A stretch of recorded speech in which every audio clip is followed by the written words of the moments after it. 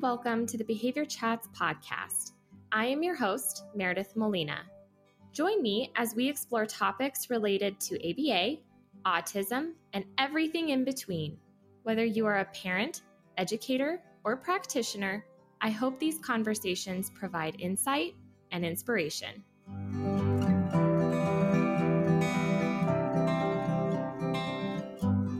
Hello, welcome everybody. I'm so glad you're here today. Today, we are diving into talking about parent support. And if you are a parent, this episode is still very much for you because this is what I coach all of my trainees on and how I approach parent support and how I would hope that any behavior analyst approaches parent support. So I'm excited to jump in and just give some of my own ideas and support ideas of how to be a better support to parents. I wasn't always, so I'm really looking forward to sharing this with you. Honestly, parents, I don't think you are given enough credit. I don't think parents are given enough credit in general, but especially in this field. Like, my goodness, parents do so much. And it is already difficult to be a parent. It can be very difficult to have a child with special needs and to be a parent of a child with special needs. If you have other children, it just adds on, right? And I think what tends to get overlooked is that parents are doing work 24/7. Parents don't get a day off of parenting, right? No matter if they are on vacation, they're still parents, right? Parenting is a 24/7, 365 job. And honestly, the behavior analysis field is young. Behavior analysts tend to be young, not always. And a lot of behavior analysts are moms. And a lot of RBTs aren't moms. There are some, but myself included, I'm not a parent. I'm not a mom.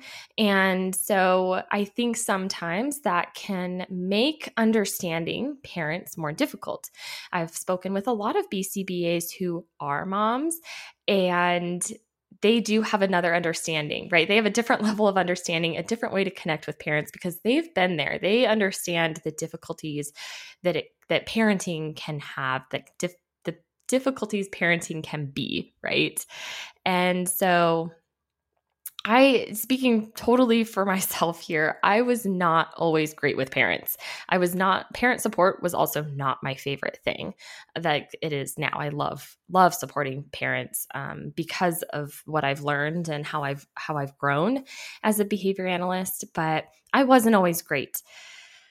One of my favorite examples to think back and reflect on was when I was working at a school for autistic children, and I was still young, like early 20s.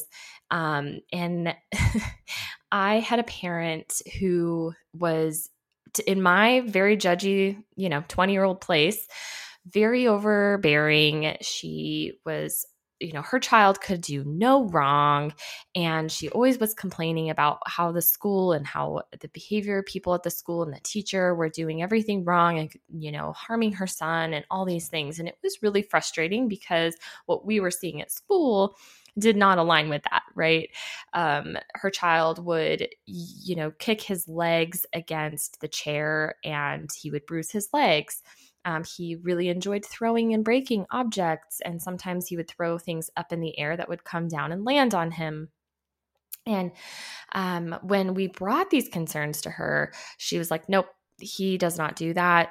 You guys are making this up. What is happening? What's really happening? I want to see video. She was just very upset.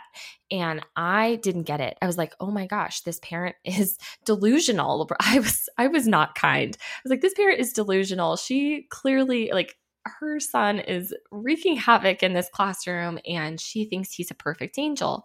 And it was really frustrating. And my compassion and kindness had not yet developed, especially towards parents.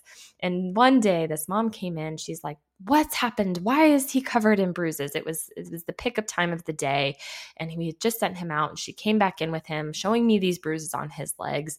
And being the naive, young, non-parent behavior analyst that I was, I said, he's doing it to himself. I just kind of yelled at this mom. I'm like, he's doing it to himself. I don't know what you want us to do about it because you don't believe us. Well, that did not go well, as I'm sure you can imagine. And this mom lost it on me, rightfully so.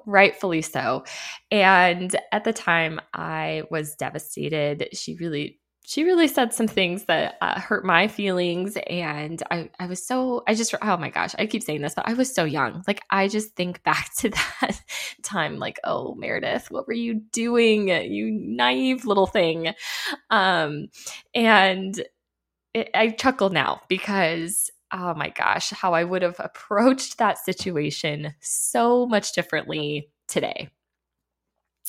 But it's okay. You know what? I learned from that opportunity. My mentor, gosh, oh my goodness, God bless him, because he so lovingly put me in my place and so kindly said, yo, the parent is always right. Even when the parent's not right, they're the parent. And that is not how we talk to parents. That is not how we get parent buy-in. That is not at all going to make your life easier. And I was like, what do you mean? You know, I really just could not get my head wrapped around it. But I listened, and we talked so much more about the parent relationship. And my mentor is a parent. My mentor is a dad. And so he understands very much what it's like. And I am so grateful for him because he really showed me how parents can be sometimes a challenging part of our job, and how can we work with parents so that they are not a challenging part of our job. And parents, I love you, okay? Sometimes we feel like parents can be a challenge, and sometimes it is challenging to work with parents because you love your children so much. We love your children so much, and we're all working for the same mission. And sometimes I think we lose sight of that. And the fact that parents, you are the expert in your children. And so that makes it sometimes difficult for us as the experts in behavior to find common ground. So anyway, I digress on my little story, but just know I wasn't always that way. So what does parent support look like, really?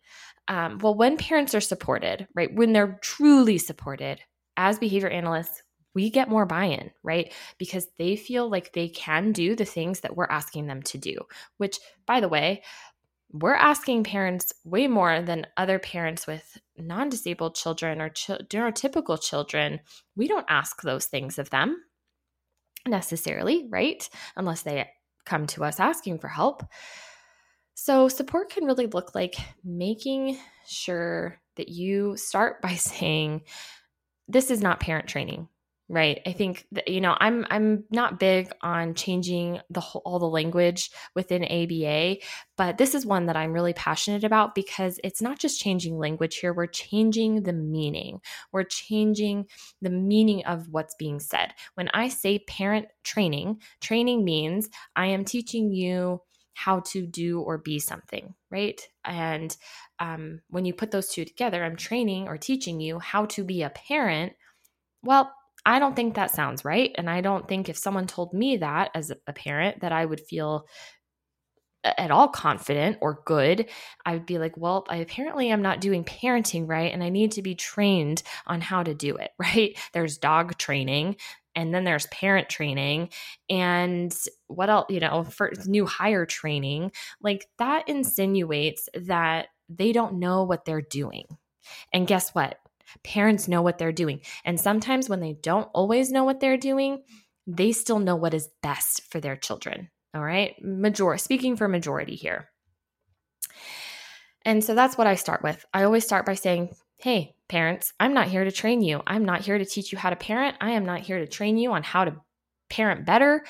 I am simply here to, first and foremost, support you And secondly, I'm here to offer you tools for your toolbox, the one you already have that's full of amazing tools. I'm here to help offer you more tools or show you how you can use the tools that are in that box for all kinds of things and for the better. And I'm going to show you how the tools that you have can be really helpful for you, right?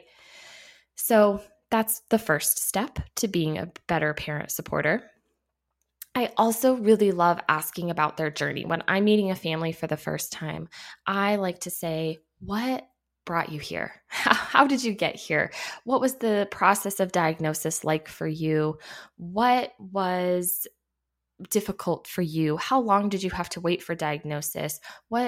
How did you feel about diagnosis, right? Where are we at? How did you get here? Where are you now? And I learned so much. And I have, by asking that question, learned when parents may still have some denial or second thoughts about their child's diagnosis. I've learned when parents are exhausted and frustrated and have been asked a litany of questions about all the things their children cannot do, that they now are just devastated and feel like their child is not going to be able to ever live on their own or make progress, because all that they've talked about since they've been through the diagnostic process is all of the deficits and difficulties and challenges that their child face every day. And gosh, how would you feel if that was the only thing that was being spoken about you, about your child, or about someone you love? And so I always like to ask that question because it gives me more insight to how the parent is feeling and how I can better support them. I also love to ask parents, what supports do you have outside of therapies? Who is supporting you? And honestly, the amount of times that I hear, we don't have any other support. It's me and my husband, or it's me and their grandmother, or, it's me and my wife. Whatever I hear, it's usually just that family unit.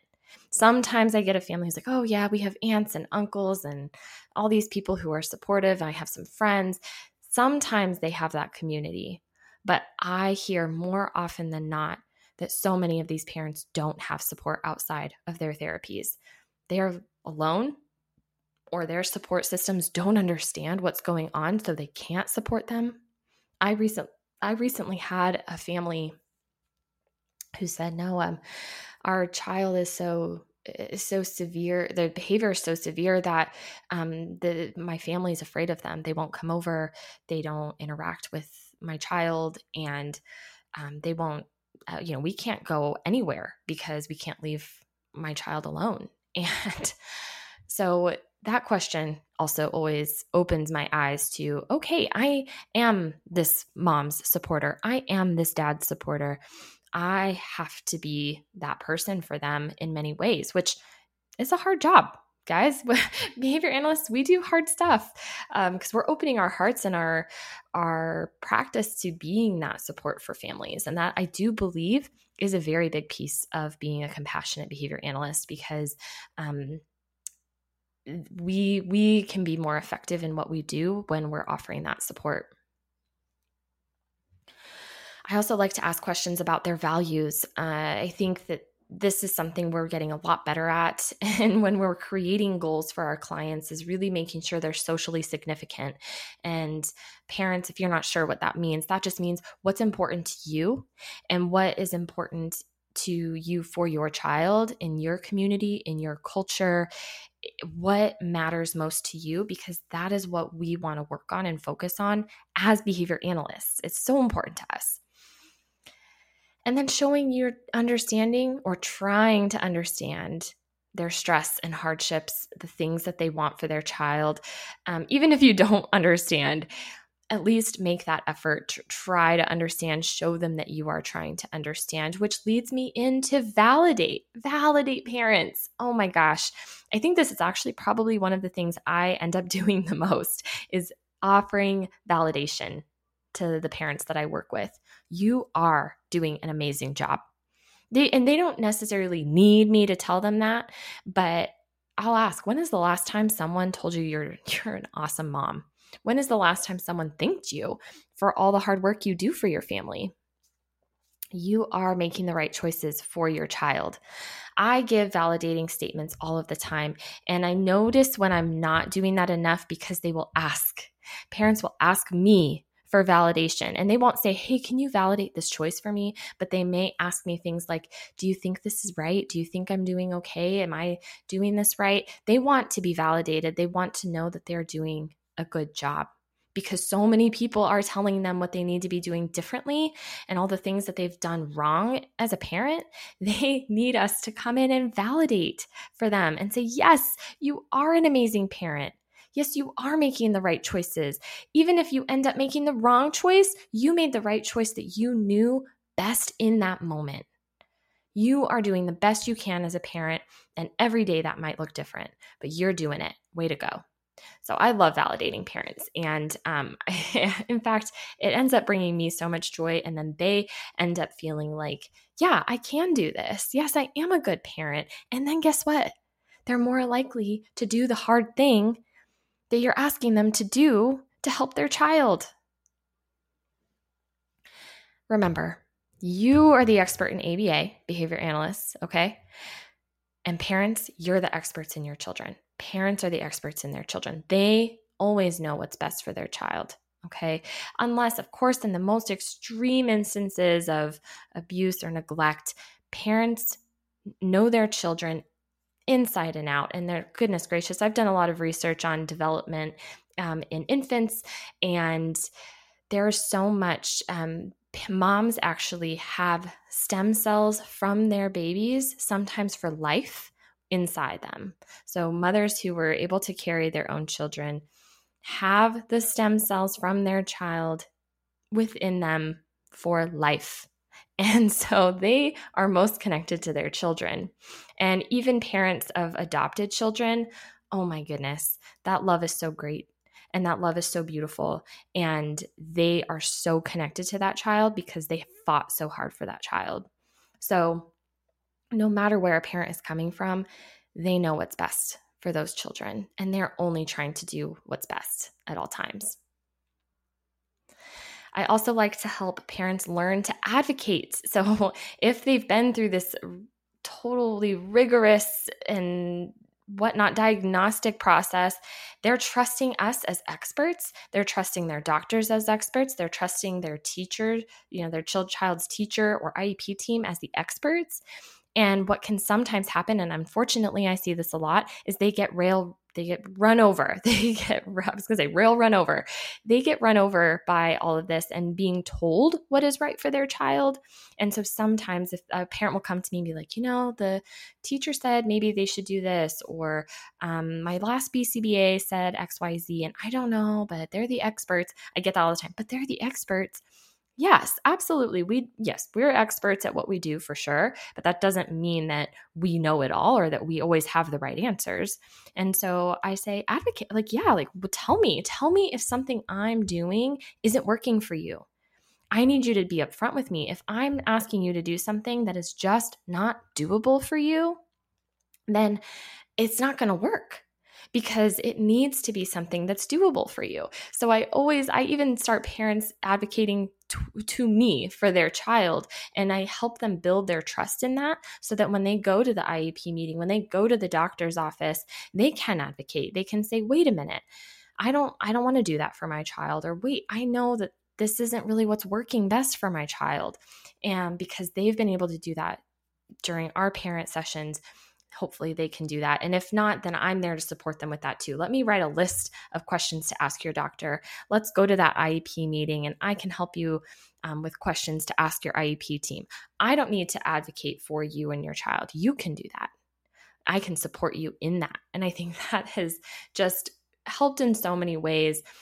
Give the parent more confidence in their parenting, and again, validate what's right for their child. And it ends up just, growing this parent in ways that I think are so, so necessary, especially when they have a child with special needs.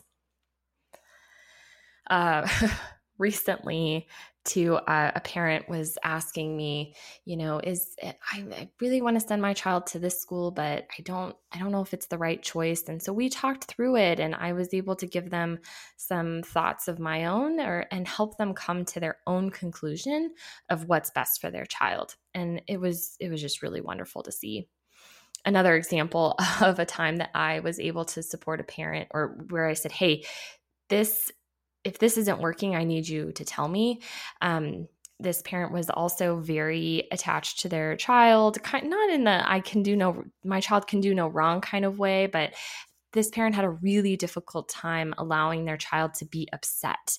And if their child was showing any signs of distress, they immediately had to go comfort them. And that was kind of interfering with some of our programming, and it's okay to allow children to be upset every once in a while. And my techs were getting frustrated because mom would intervene before they had an opportunity to try and teach the child to ask for a break, or to even tolerate the unwanted stimuli for just a couple minutes. And so I come to find out this parent just had a really low threshold, a low tolerance for hearing their child upset. And so we talked about that. And I said, what is your current tolerance? Like, if it's at 0, can we maybe try for 2 minutes? If you watch that clock, and if at 2 minutes he's still upset, you jump in there. And if not, then yay, we've made progress. And actually, over time, the parent was really able to see that sometimes her child could be upset for a couple minutes, and then it was okay. And then her child was able to grow and learn how to self-advocate and to ask for a break and all the things. It was really awesome to see, but I had to meet that parent where they were. And they were at this point of, my child cannot be upset. That is devastating to me. And while it was frustrating, we made it through. We were able to shape a little bit of everybody's behavior in order to get the desired outcome. So it is possible. We just have to meet parents where they are. And so, if a parent is getting in the way, right? Sometimes that happens. But we can set boundaries and ask clarifying questions like I did. What's your threshold? All right. Well, this is the goal we're working towards. How can we work towards this goal and support your need to be there for your child? How can I support you in making this easier? If this, okay, you can't you can't tell your child XYZ, that's fine. Let's refigure this out. There is never a time when we can't find another way of doing something that will help that mom, help that dad, help that parent, and meet the child's goals.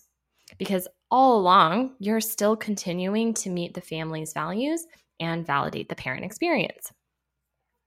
Okay, well, those are all of the things that I do. Let's just show a list of things that I like to do to support parents. I'm sure there's more things, but parents, please know that if your behavior analyst isn't doing these things, you can ask them to. You can be clear about your boundaries as a parent, about your thresholds, about what works for you, what doesn't work for you, and give your behavior analyst feedback if it's needed. And behavior analysts, oh my gosh, please listen to your parents. Please make sure you're offering them that support. And it's going to be a great collaborative partnership, right? You're really going to have that level of support that's going to make everybody really successful and reduce stress and increase quality of life, hopefully, and allow your RBTs to do their job. And it's just going to be a great relationship all around. So if you have any questions or comments, please reach out. My information is in the show notes. If you enjoyed today's episode, please rate or review the podcast and share it. I would love for you guys to share it if you enjoyed it, and let me know what your feedback is. Have a wonderful day. Thanks for being here.